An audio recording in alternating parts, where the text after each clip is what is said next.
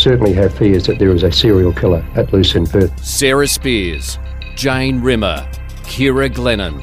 And every time you saw a young girl walking by, you think, oh God, is she going to be the next victim?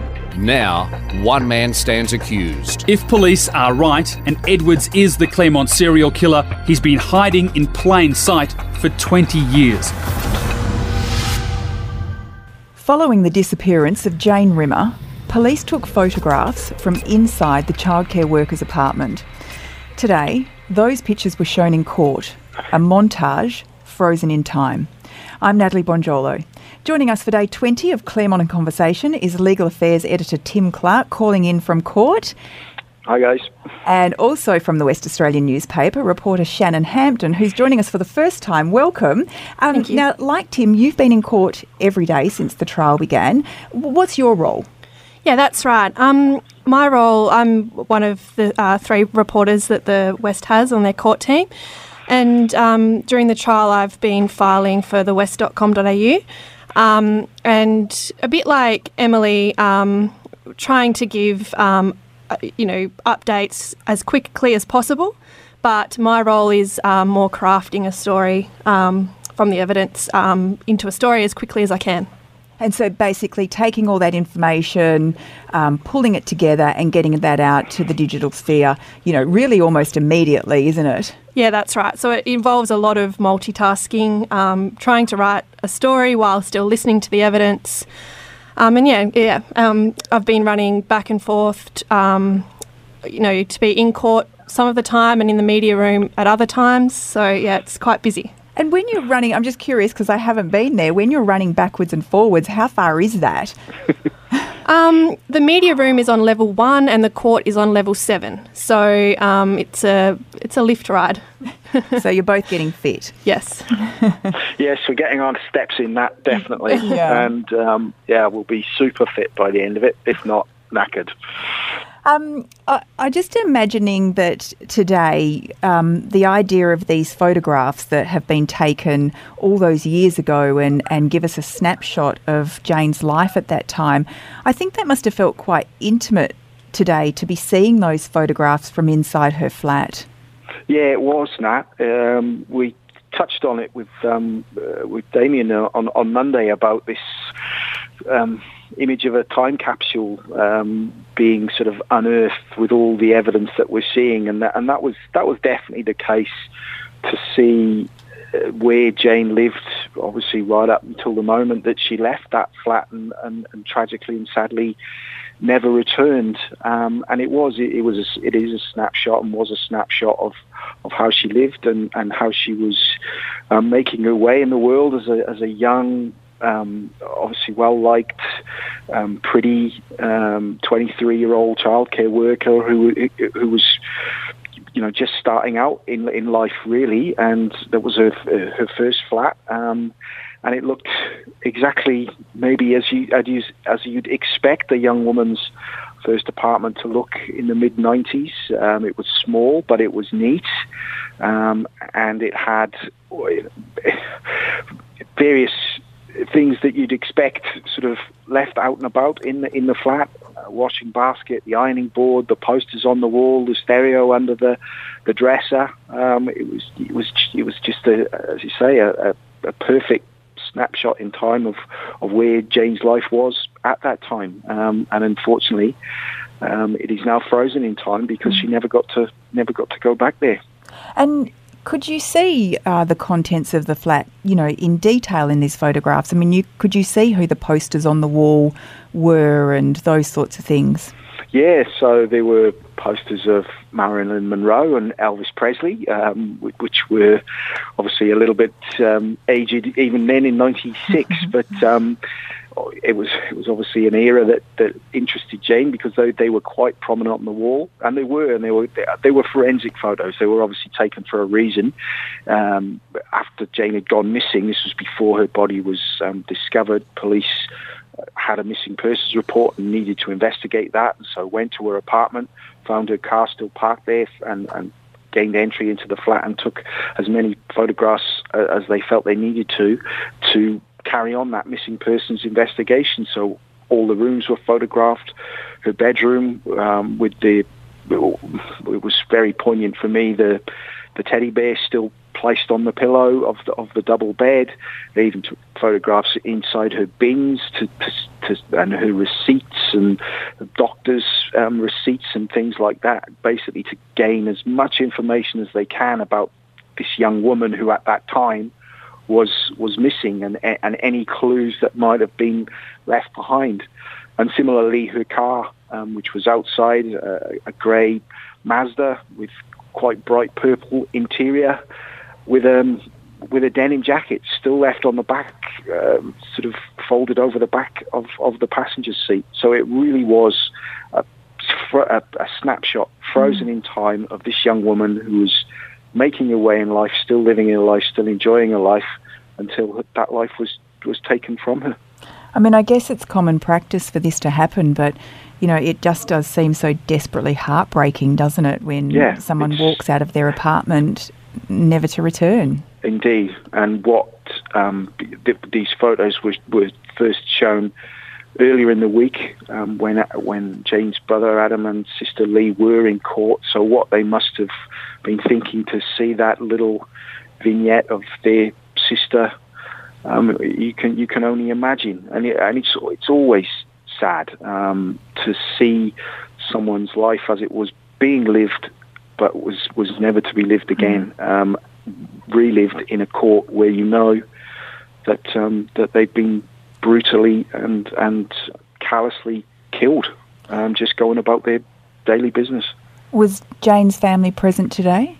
No, they weren't, because what we understand is, and what Carmel Barbagara, the prosecutor, had explained, was they know the type of evidence that's coming this week, which is obviously graphic and disturbing, and at times grisly and macabre, and so they've been given the option, or they basically said, we don't want to be there for that, particularly Jane's family, as they weren't there, but as he has been pretty much every day of the trial.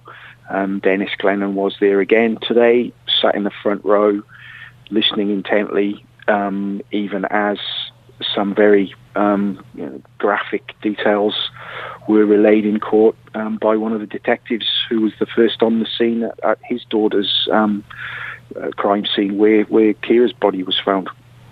So who takes the photos, and are the same people then dispatched, when a body is discovered? Yeah, so that was what was explained in court today. There was obviously the macro task force, which we've discussed, which was the team of detectives that were tasked when it was obvious that there was a serial killer at work in Perth. But forensically, it sounded like they were quite a small, tight group of forensic scientists, obviously very specialised, who were all working on this investigation as well. And so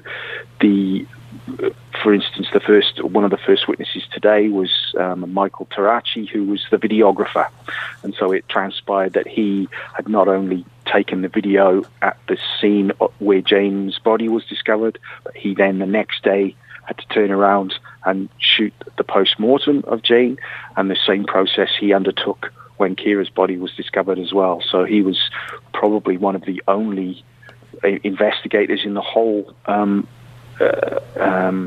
the whole scene that was actually at every stage from where the body was discovered going right through to the post-mortem, and he was the one with the huge responsibility of documenting it on video. So at some stage down the track, if it was needed, it could be played in court, and that day came today. So he's called as a witness, so he's in court. Mm-hmm. Is he being played the video that he took all those years ago? Yeah, yes, definitely parts of it, to explain where he walked and the process and what he did and when he got there and what time he got there and who he was with and who he spoke to. And most pointedly, obviously, again, he was asked whether he got anywhere near the body, near enough to touch it, or possibly, from a defence point of view, possibly contaminate it. So he was taken through some of that video, not all of it, but certainly some of it. And there was one quite a lighter moment during the day when he was actually shown a photograph of himself in one of those postmortems with the camera on his shoulder and with the white overall on, which was taken by the photographer who was taking photos of the postmortem as well, to show exactly what he looked like, what the camera equipment looked like, and what his personal protective equipment looked like that he was wearing in that mortuary. They were quite. He explained as well that it wasn't just a typical, home video camera either. It was worth about $30,000, and it was similar to the kind of camera equipment that TV crews used. So he explained that the lenses were also, quite high tech, so that he could put them on the camera on a tripod and zoom in. He didn't have to get, that close to the bodies. And was that part of the questioning as to whether he went in further with the camera, or how far back could he see things, that kind of thing? Yeah, that was a lot of the questioning, particularly from the defence lawyer Paul Jovich. And also, Mr. Jovich focused on a 15-minute gap that was in the footage when he was at... Miss Glennon's scene where they were taking video up there. Looking at the video logs or the timestamps on the videos, it showed that there was quite a big jump, 15 minutes in fact. There was a gap there, and Mr. Tarachi had to explain how that happened, and his explanation that he revealed today was that his battery went flat, and so he had to go back to his car to get another battery to fire up the camera again so he could continue shooting. But in that time, 6 or 7 exhibits were actually taken from Miss Glennon's body and placed in forensic jars by the sound of it. We hadn't heard that before today, and that, depending on what those exhibits were that were taken while the video wasn't being taken, that could become quite significant, because if one of those does happen to be the DNA that was taken from under Miss Glennon's fingernails, which we know is the $64 million piece of evidence, then that could become quite significant, because you would hope and expect, really, that something so important as those fingernail scrapings would be captured on camera, so anyone who needed to see the exact method done to take those scrapings could watch it on video. So that might be an interesting sidebar to come. And something I thought was personally interesting was that Mr. Tarachi said that it wasn't the practice at the time to tell the investigators who were collecting evidence that he wasn't recording. He said that it was just expected that they would notice that the camera wasn't recording, which I just found that quite strange, to be honest. So instead of halting proceedings and saying, hang on a second, let me change my battery and then we'll all get going again, that's why that gap could have potentially happened. That's right. Yeah, and it sounded like, well, we all know what it's like when these days when your phone goes flat, as mine did during the podcast last night. You might become so wrapped up in what you're doing that you might not actually notice that your technology is about to let you down. So it was an interesting side note, and one that could become actually quite significant down the track. I'm curious. We heard so much about what people could and couldn't see when they attended the burial site of Jane Rimmer. And was Mr. Tarachi asked whether he could see Jane's body from the road? Yeah, he was, quite pointedly, actually, and he would have to be one of the key witnesses in that fact, because he was the one with the camera. And his basic answer was, if I could have seen her from the road, I would have filmed it, despite the failing light and it being close to dusk. And he was quite firm in his evidence, backed up by the footage that he'd shot, obviously, that he had to walk into the bush several paces before he could actually get what he needed on film. And the way Mr. Jovic described it to him today, as he was questioning or cross-examining him about it, was probably the best explanation of it we've had so far, in that you had to walk in to that little copse by the side of the road, duck under some overhanging vegetation, turn to the left, and then you could see it. And then you could quite clearly see what was, or what did turn out to be, Jane's body. And there was a clearing sort of in and under that vegetation as you walked in. And we have to rely on these descriptions, obviously, because we are not seeing the footage, as we explained earlier in the week. We won't get to see it because of its sensitive nature and the judge's ruling there. So we have to rely on these descriptions, but that is how it was described, and that was how it was then sort of narrated as that footage was then played to Mr. Tarachi and other witnesses that came later in the day. And you've just mentioned, as we know, you can't see the footage because of the distressing content. Mm-hmm. Could you hear what was going on with the footage? Yeah, we could, Shannon. It was quite loud, wasn't it? The actual audio as it was coming through in court. Yeah. I think during one of the post-mortem examinations in the hospital, you could hear a phone ringing quite loudly. A landline, I hasten to add. It wasn't obviously before the days of omnipotent mobile phones.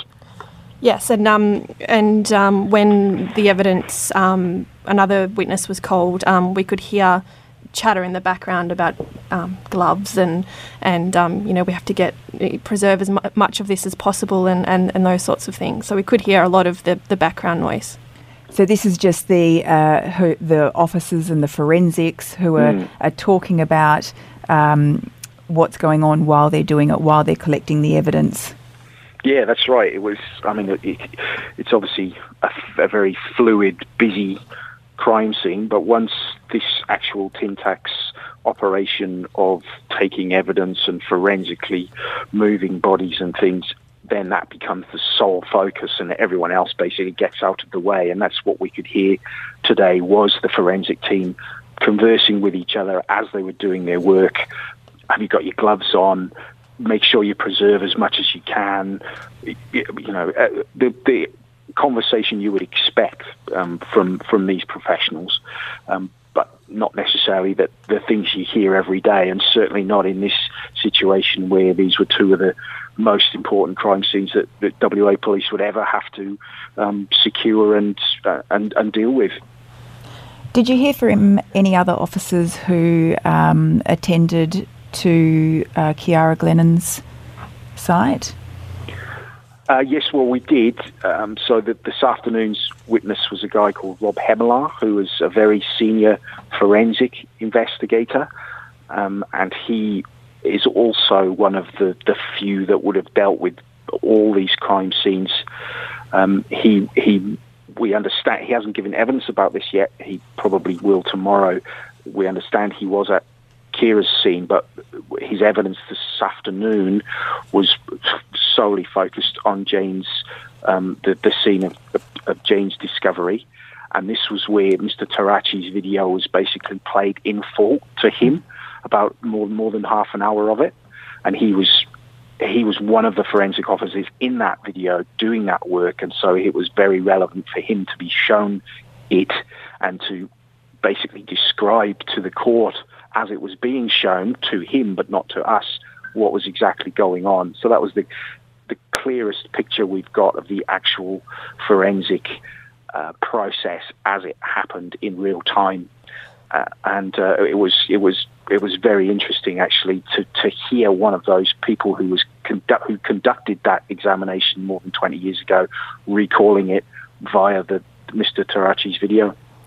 I was thinking at the time, Tim, when I was listening, that you almost don't need to see the footage.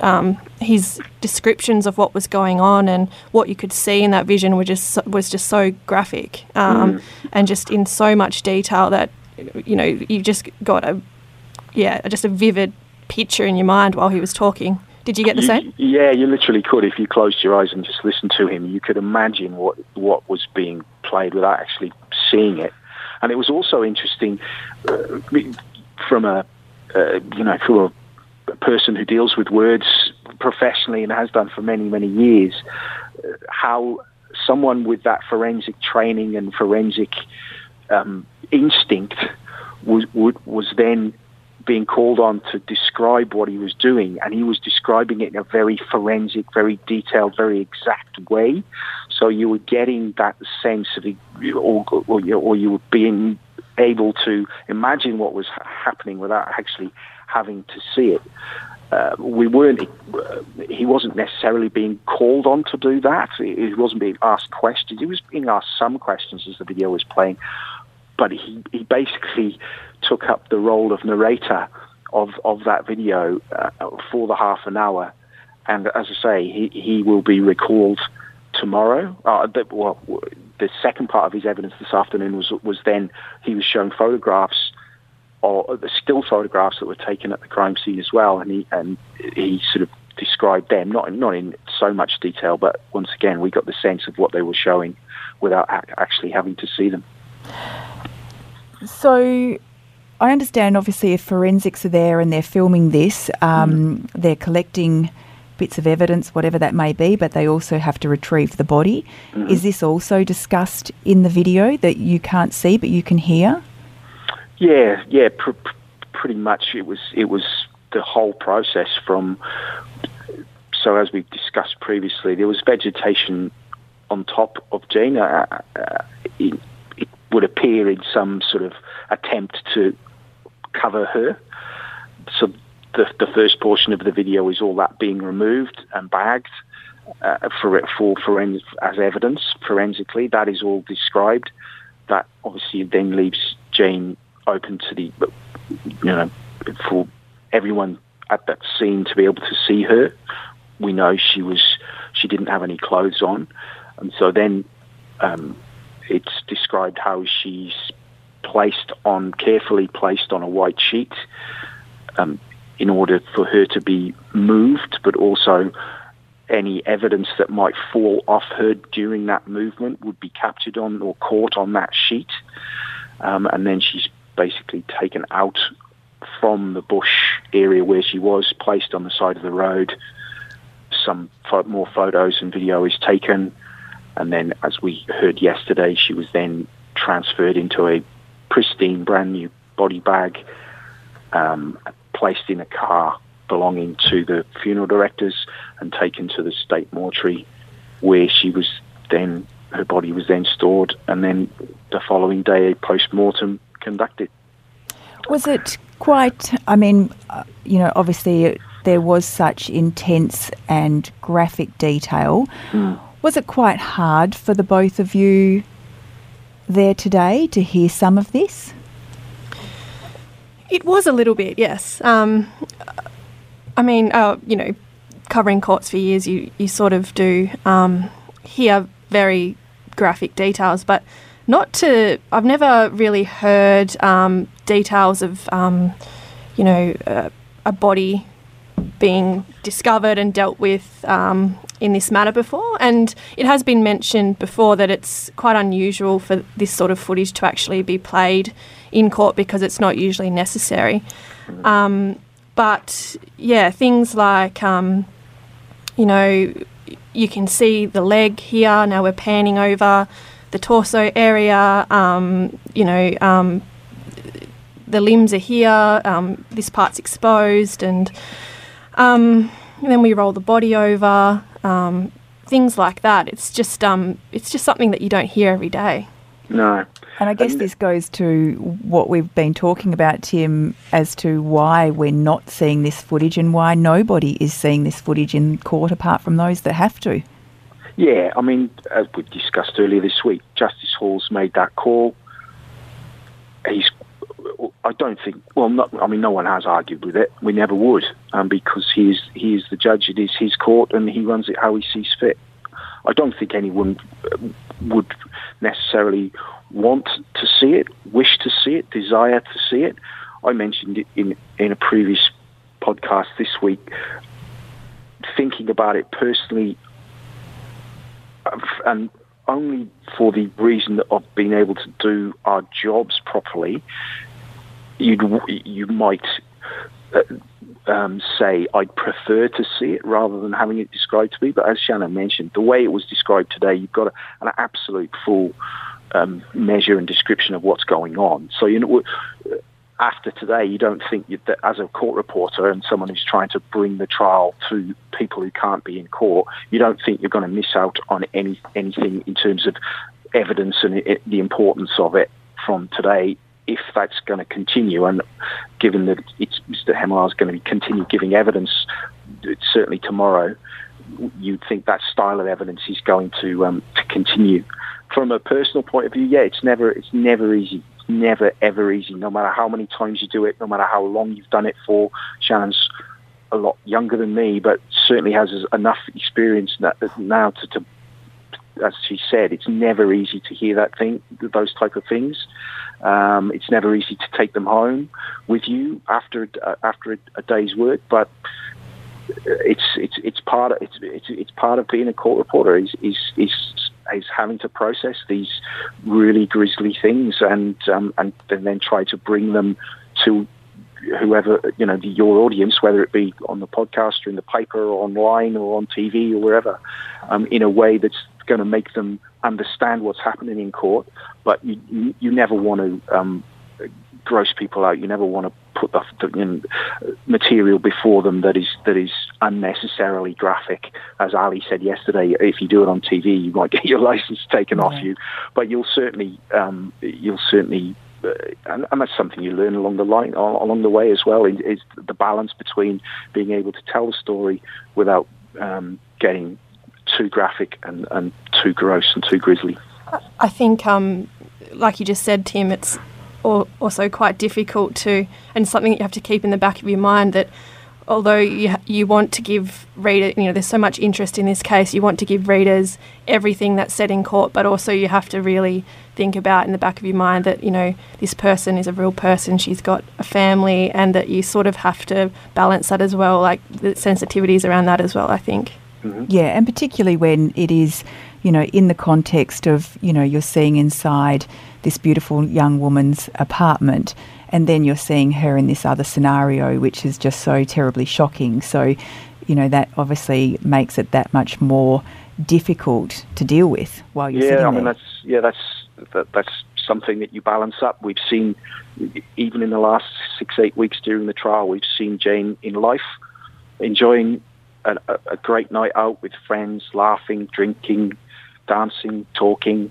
We've seen where she lived, and today we basically got the grim details of her in death as well. And that's why we're here, really, is that someone has done that to her, and certainly everyone in Perth and Western Australia wants the answers as to who.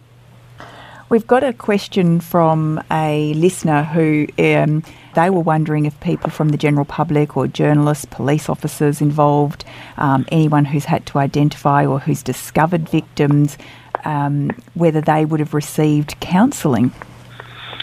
That's a very good question. I can't remember it being specifically mentioned in court. Can you, Shannon, about counselling for the particularly for the members of the public who discovered the scenes?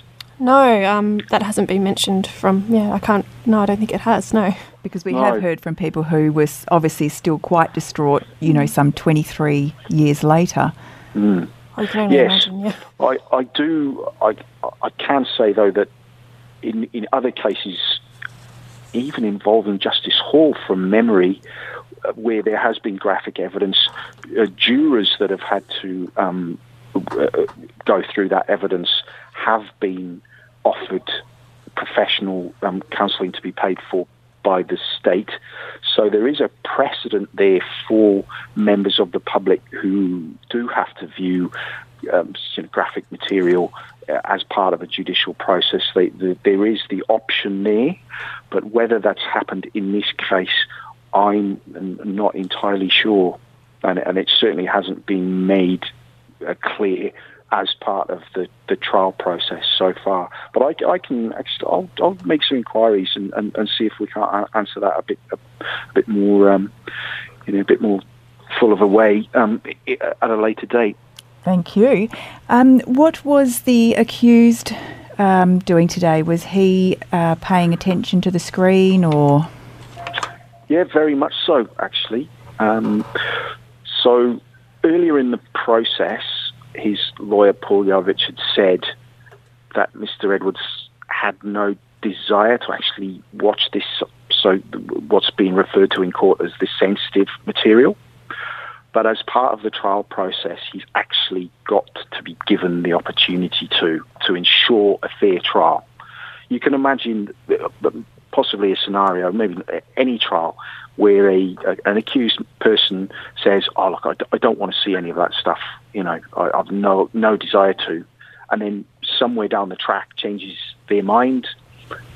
"Oh, I think I actually should have watched it.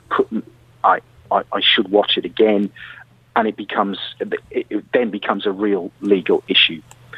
So, in the whole process of setting up the court, as we discussed on Monday, Mr. Edwards has been given a monitor, quite a large monitor that's directed towards him so he can see it. And as I understand it, having seen it myself this morning and talking to colleagues, the footage as it was played to the lawyers on the front of the court, the witness and the judge, it was also played to Mr. Edwards. And as I observed him this morning, in particular, he was paying at times quite close attention to that footage of the scene at Wallard and the scene at Eglinton where Miss Glennon was discovered, and he was taking notes and taking quite close interest in it, which of course, as the accused person is his absolute right. He needs to see all the evidence against him, and this is a big part of that evidence. Yeah, and it must be, as the defence lawyers have pointed out to us, it must be very, very taxing. Oh, I would imagine so. As Damien's mentioned many times, any trial is taxing for all those involved, no more so than the person accused and the persons prosecuting and defending that accused. And this trial, given its time, its length, its the intensity of interest in it, it would be exhausting for everyone. The exhibits today, have you applied for those? No, and we wouldn't, because basically the judge at the start of the week said, "I'm not going to release any of that graphic material and never will." So we want to try and stay on the right side of Justice Hall as much as we can, given that we're going to be spending a lot of time together in the next months to come. So we try and make the process is hard enough for him, so we don't want to be piling in applications for evidence that we definitely know we're not going to get. So no, we didn't, and no, we won't. So today's photos won't be available, but if people would like to see the exhibits that have been released, they can head to thewest.com.au for those. Yes, I understand. There might be a link in the write-up, the podcast write-up as well. I'm not sure if that's been placed up there yet, but if you search for Claremont Exhibits in thewest.com.au, I'm sure you'll be able to find it via the wonders of Google. Yes, you'll also find Shannon's reports there at thewest.com.au. All of them, 158,000 of them, however many she's written in the last 6 weeks. She's been absolutely prolific, Nat. Well, thank you both for joining us, and thanks for your time today. And thanks, listeners. We'll be back tomorrow for day 21. This podcast was hosted by Natalie Bongiorlo, produced by Kate Ryan and Alicia Preedy, and recorded in the studios of 7 West Media. Audio files were provided from the archives of the 7 Network and the West Australian. Sign up for daily emails and all the latest on the Claremont trial at thewest.com.au. Enjoying this podcast? If the story behind the headline matters to you, then you can count on thewest.com.au to deliver. For more on Claremont the trial, follow the live blog, watch the nightly news updates, and sign up for daily email updates at thewest.com.au. Subscribe now for just $1 a day at thewest.com.au.